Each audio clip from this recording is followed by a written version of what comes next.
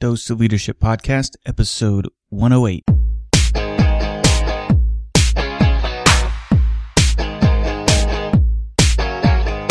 Welcome to another episode of the Dose of Leadership Podcast, the show that brings you inspiring and educational interviews with today's most relevant and motivating leaders. Each episode is dedicated to highlight real-life leadership and influence experts who dedicate their lives to the pursuit of the truth, common sense, and courageous leadership. And now, here's your host, Richard Ryerson. Hey everybody, welcome to the show. This is Richard Ryerson. Thanks for tuning in to another episode.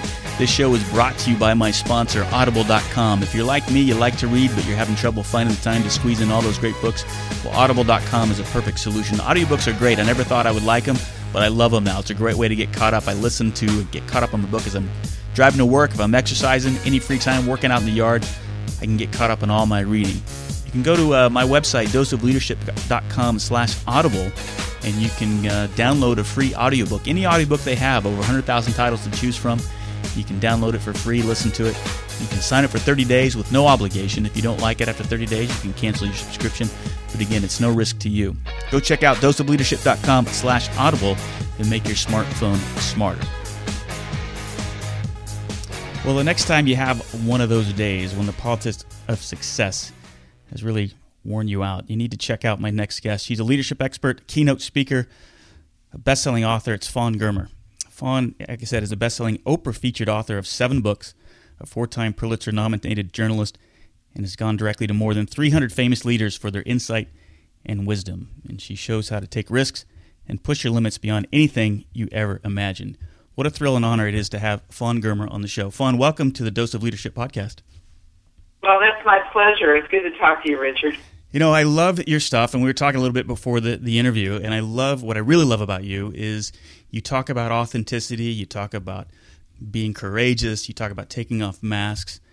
Before we dive into those topics, tell us a little bit more about yourself and how you got so passionate about talking about leadership and crushing people's limiting beliefs. Well, you know, I've got this kind of classic story. I had a good career going as a journalist, and then one day I got a new boss hole.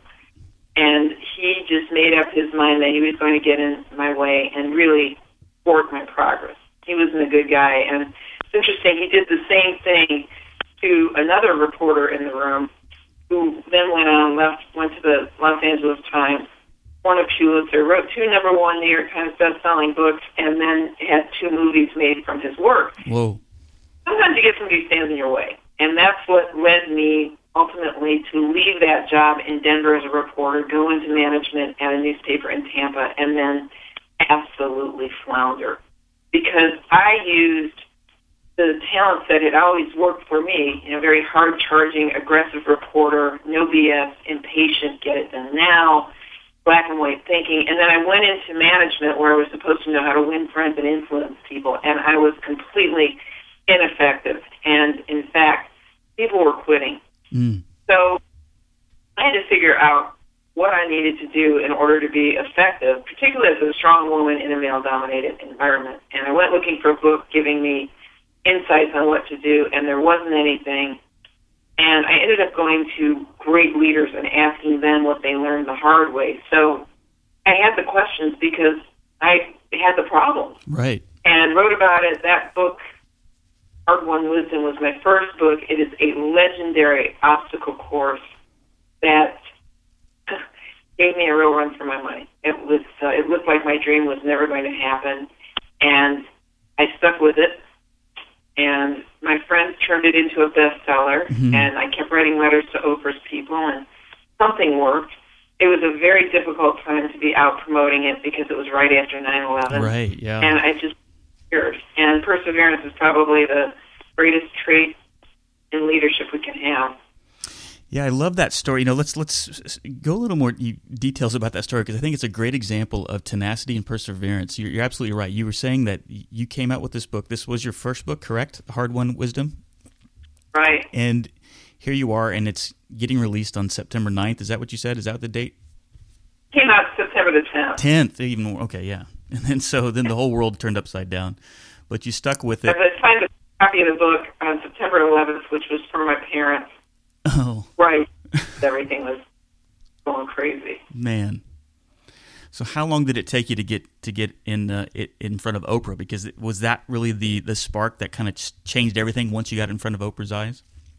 Well, you have a book come out, you really have 3 months to make it, so that was about the window there. I did what most people did at that point. It was my tour got canceled, and I was giving up. And I always say it's easier to blame your book's failure on Osama bin Laden than the fact that your book might not have been good. But at some point, I had to get it together, rally, figure out how to get my book out there. So I just started traveling the country and staying with friends and really getting out there to push it and writing all these letters to Oprah's people, and something broke through. And I would say that's a really great example about how the window is open to succeed when others are giving up. Right. Because the second book I thought was better, and it didn't make it to Oprah. Should have, but it didn't. And, the window was there at 9/11 when everyone else quit. So you never know. Never know. And, also when I was moving recently, I found the file with all those rejection letters in it. And I don't know what kept me going. Wow. I quit my job to write the book. I'd left journalism, which I had done journalism since I was 15 years old. And it just appeared that it was never going to happen. I mean, the letters in that file, they all were saying, not us, not now, not right. And there was a stop sign on every single corner, and I just kept moving forward. Sometimes it's hard to see that you just don't know how close you are to turning the corner until you turn the corner. So you just keep moving forward a little bit at a time. What do you think? Sorry, go ahead. No, I'm sorry. I was just going to say, what do you think it was that helped you internally? Have you always been tenacious? I mean, or what was it at that moment that kept you going forward? Because I know it's a struggle for all of us. I know in myself too. Every time you hear those no's and no's and no's and no's, it's so easy to give up. What prevented you from giving up? Well, Richard, that's a good question. And, to be honest, I have always been tenacious because I was a reporter, but I wasn't always tenacious as an individual. And that was a great lesson for me, was that I had to believe in myself, even when I was losing confidence. Because if you don't believe in yourself, no one else is going to believe in you. And I had to make up my mind I wanted to win. Now, what kept me in the game was I was starving. I had quit my job to do this. I thought that I would get this bestseller out in 9 months or a year and start rolling in the cash, and 3 years had gone by, and I had to make it a success. So you just keep in there with that vision that you're going to do it no matter what, and something will work out. Yeah, really, and I'm curious of what your thought is in this. And obviously you've interviewed over 50 very powerful and successful women in that book. A couple questions. The first one is, well, let me go back. When doing this podcast, the biggest thing I learned is that, and it's been inspiring to me, and it's been helpful, almost therapeutic to me, that when all these people that I've interviewed, I realize that they're no different than me. And yeah, they may have a lot of money, they may have a lot of what I consider success, or I put them in a success bucket. But what's been inspiring to me is they have the same limiting beliefs even now, even though they've been tremendously successful. Did you find that too when you interviewed all these women? That's the most validating eye-opener, that you can look at people that we really put up on pedestals, that we admire and we believe in, and find out that they're being just as mean to themselves as we are to ourselves. Mm-hmm. For me, that discovery, which was almost universal through all my books, the discovery that self-esteem issues are rampant, liberated me from my self-esteem issue. Because it's not real. You can look at the best put-together person in a room, and that person likely has said some really negative things that have, even though they may be successful, imagine how successful they would be if they weren't saying that. Right. And, you alluded to something else which I really believe, and that is there is no special success DNA. There isn't. You have the same ability to achieve and be excellent as the next person. Granted, some people maybe are working with a few less brain cells, or may not have been blessed with some of the biochemical things that give us an edge. But for the most part, if you're above average, you can do excellent things. Yeah. You just have to figure out how you're going to learn it, what you're going to do, how you strategize your career. You've certainly seen people who have operated on a huge platform who aren't as smart as you would think. And it's that they had courage. I think courage is the one thing that really delineates the difference between the meek and the mighty. Yeah. They are able to take risks and bet on themselves and move forward. And if others can do that, why not you? Absolutely. Oh, I love that. And I agree. I can't agree with you more. And I used to think for the longest time that courage was, not being afraid. I didn't think I could be courageous until I really started understanding that you're going to be afraid. The uncertainty is going to. There's nothing you can do about the uncertainty. There's nothing you can do about the fear. You will be afraid. And once I realized that was kind of liberating for me. Is that it is a choice. It is an absolute choice. You can't plan to be courageous, but you can certainly choose to be it, I guess is my point. Right, and I think the more you do it, you can take conscious power over your fear. Yeah. I do a lot of work with companies because fear cripples us in not just our career decisions, but in absolute performance. Because we don't want to make mistakes. Yeah. And it's okay to make mistakes. Mistakes will not kill you. The thing that kills you in this day and age, because things move so fast, is the inability to make a decision. You have to be able to twist and pivot and be fast enough to recalibrate and then change things, change it up. Yeah. So, that's the one thing on that. But in terms of fear, I've gotten pretty fearless because there's only one thing that I really fear in life, and that is dying like my mom did, which is over 20 years of suffering. So, what is there to fear, really, other than that? Nothing. You're right.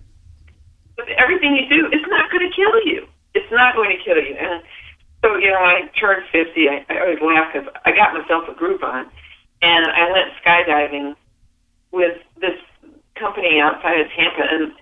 And the guy, he's very nice. He says, before we go, I'm going to give you a signal. I want you to scoot between my legs, and I'm going to clip you to me, and then I'm going to tap on your shoulder, and you're going to turn to me and give me the okay sign. And then we're going to go. So we're there, clips me to him, we scoot to the side by the wing, and taps my shoulder, and I give him the okay sign. And when I turn to him, that is when I smelled his breath for the very first time. And it smelled like he had an entire fifth of Jack Daniels that day. Oh, my goodness. It's too late to turn back, and I just think, God, if this is what you have in mind for how I'm going to die, fine. It's better than doing it the way my mom's had to do it.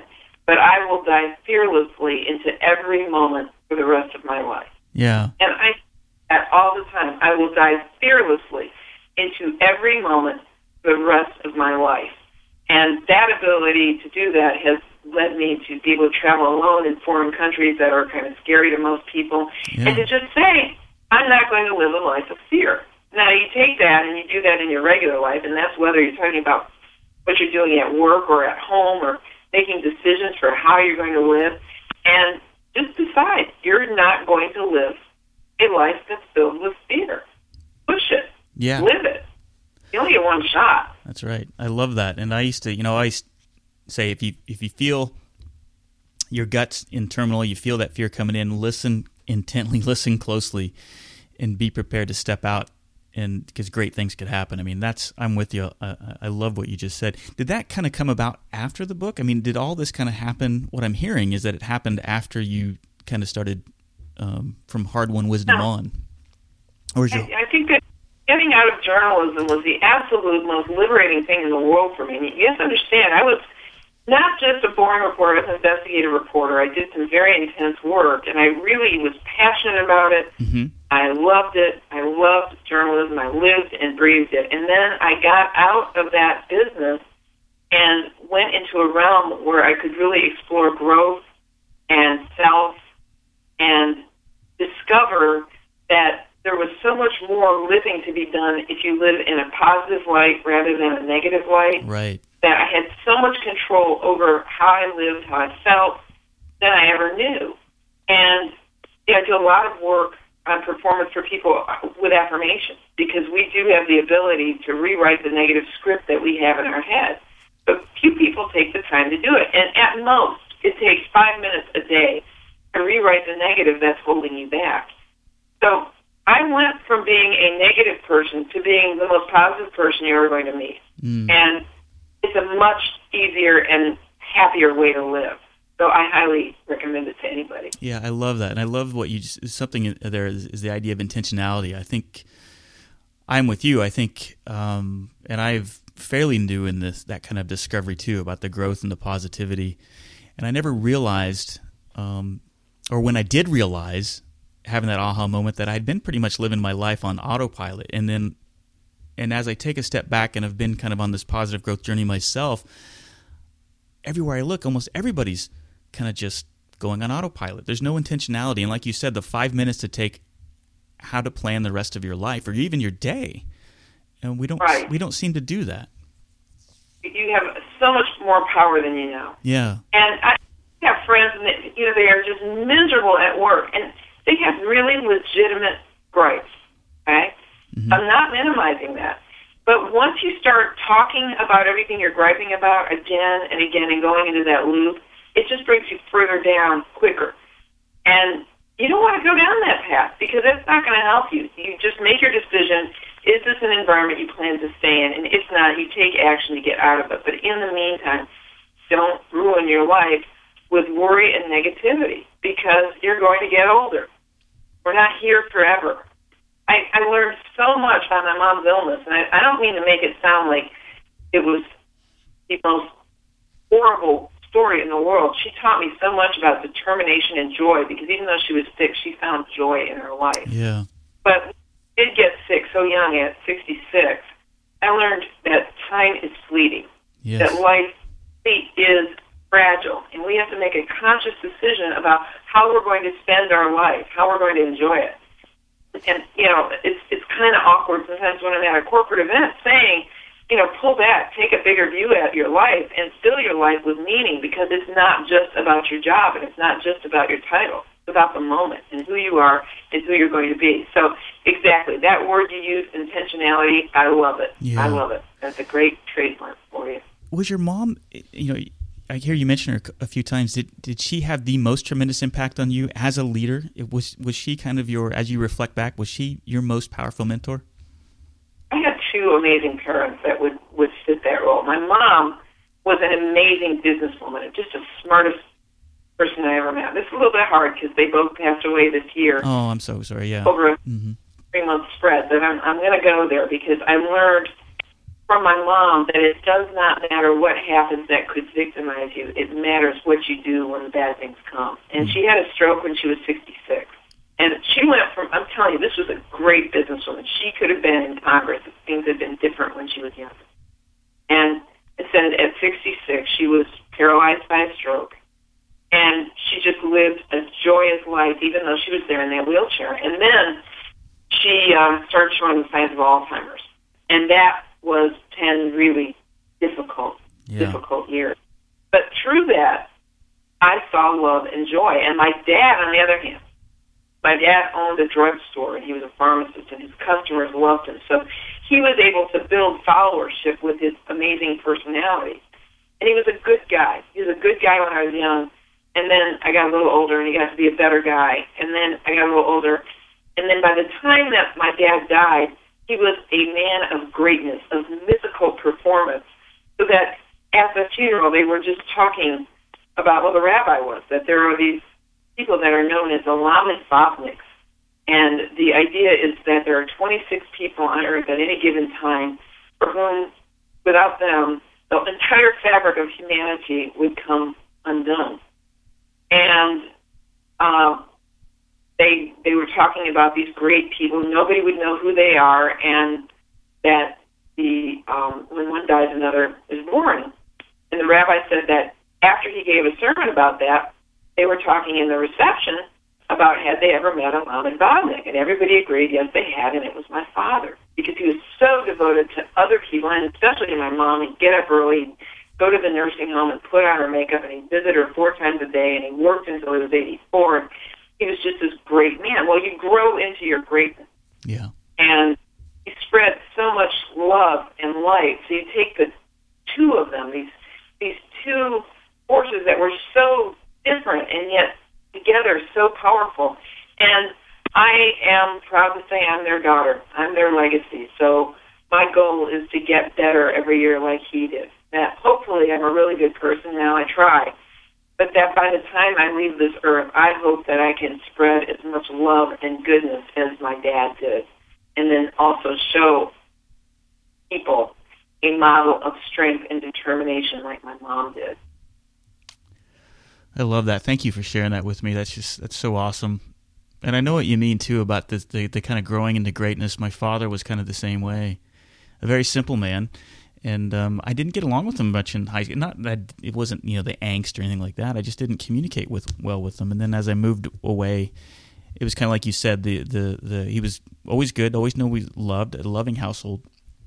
But as he progressed through the years, he transformed into this great man. I know exactly what you're talking about. And it was amazing at his funeral, the same thing. And and he wasn't a man of great wealth, a man of great knowledge of greatness of what you, in the stereotypical sense, what people would kind of label that. But he was great in so many ways, in the love and the compassion he had for other human beings, and just the amount of people that showed up at his funeral was a testament to how great of a man he really was. And so thank you for sharing that with me. That means a lot, and I know how difficult it is to lose your parents. So again, thank you for sharing that with me.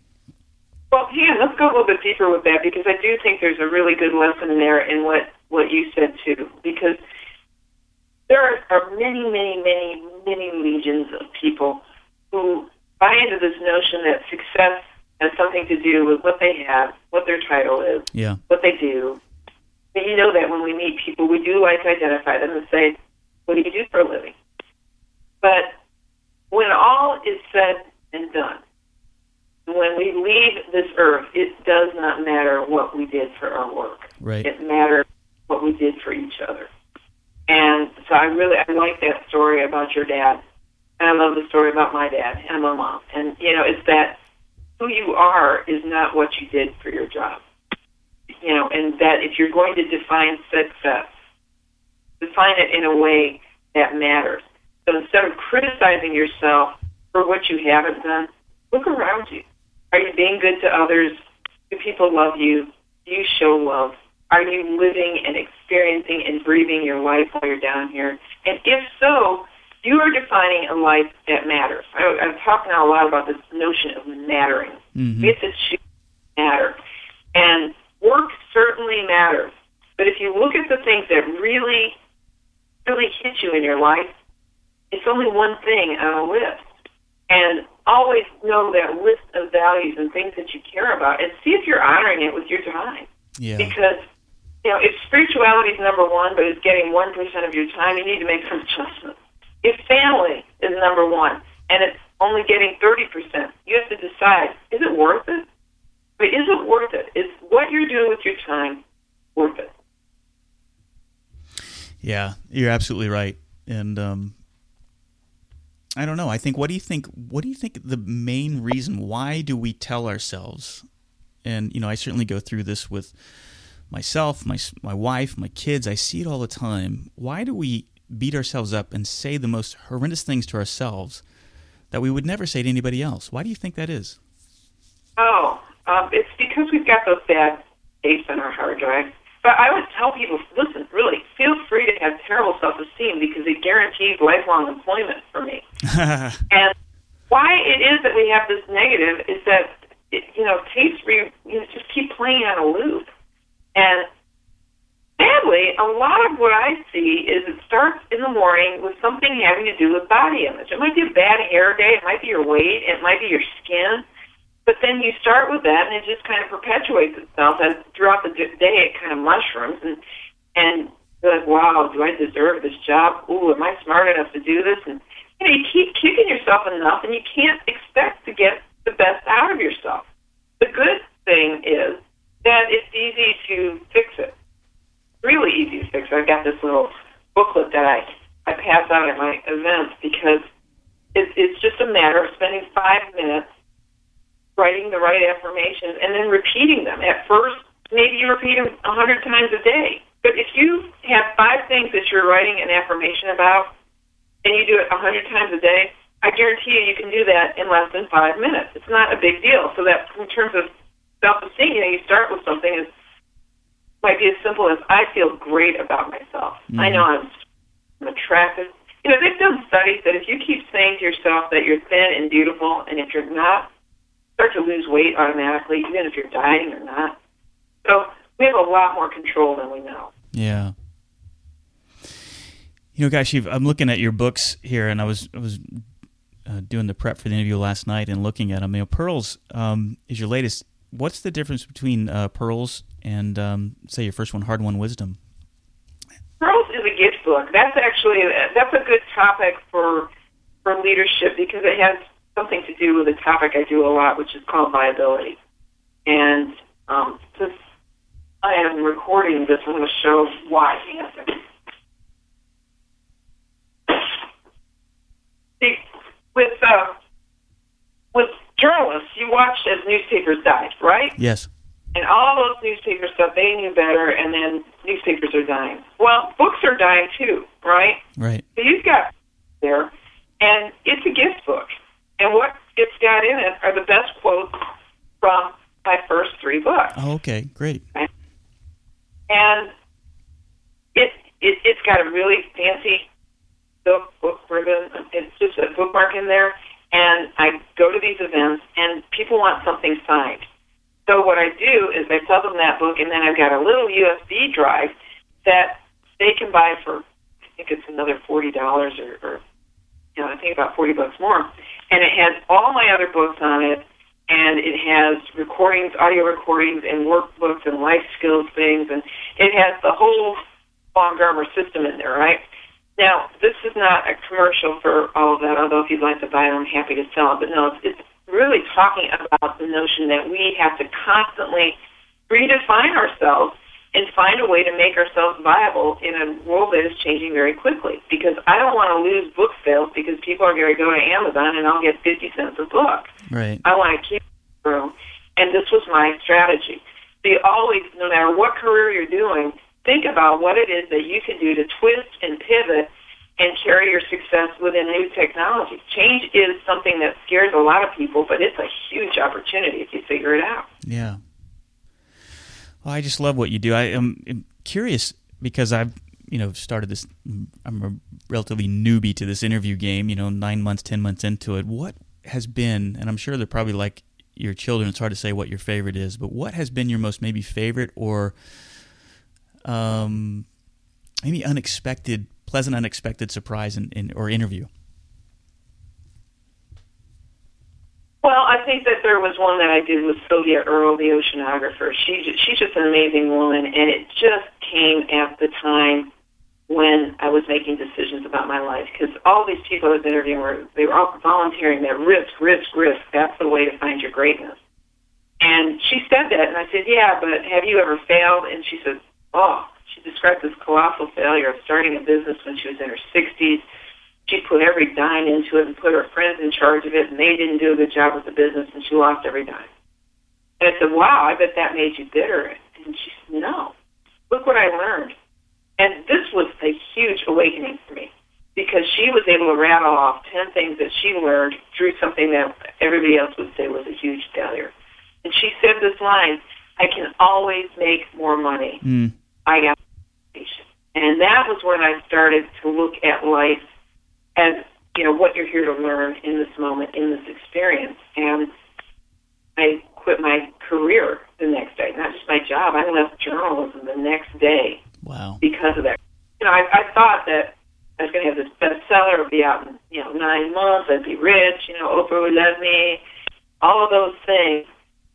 But I didn't know that you do take risks, but you must expect the obstacles, because it's going to get harder way before it gets easier. And then just when you think it's going to get easy, it's going to get harder. Right. So you have to be ready for things to be very difficult and decide, do you want this or not? And that is really the greatest teaching I ever got. So Sylvia Earle, that was a very special interview. And then, I've met so many great people, and a lot of them were really fun interviews, and a lot of them were very interesting and memorable. But, to be honest, I speak all over the place. I meet men and women all over the place, and it's the normal people that I love the most. I know, right? The people who are out there just duking it out every day, trying to succeed, because I don't see myself as any different from them. I just see myself as really blessed that they will listen to me. And they have inspired me so deeply. It's been an amazing journey. Wait, I hate that word, journey. It's been an adventure.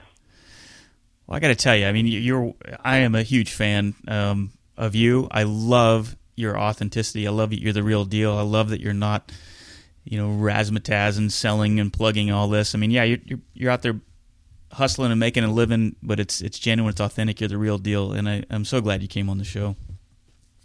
Well, it's been my privilege, and I bet we're going to do some more because I want to talk to you. You are something else. Oh, gosh, thank you. And just. Well, where can people find you? I'll have links to this on the post when I put it on my website. Sure. But my website is www.fawngermer.com, and that's FAWNGERMER.com. Fawn Germer. All right, everybody, you got to check her out. She is the real deal. Check out her books. Check out her website. And again, Fawn, thanks for coming on the show. We'll talk to you again. Thank you so much, Richard. See you. Richard invites you to become a part of the Dose of Leadership community. Visit doseofleadership.com and sign up to receive his free Common Sense Leadership ebook, a guide that highlights how all of us can learn to become calm, confident, consistent, and courageous in all aspects of our lives. Richard is also available as a speaker for your next event.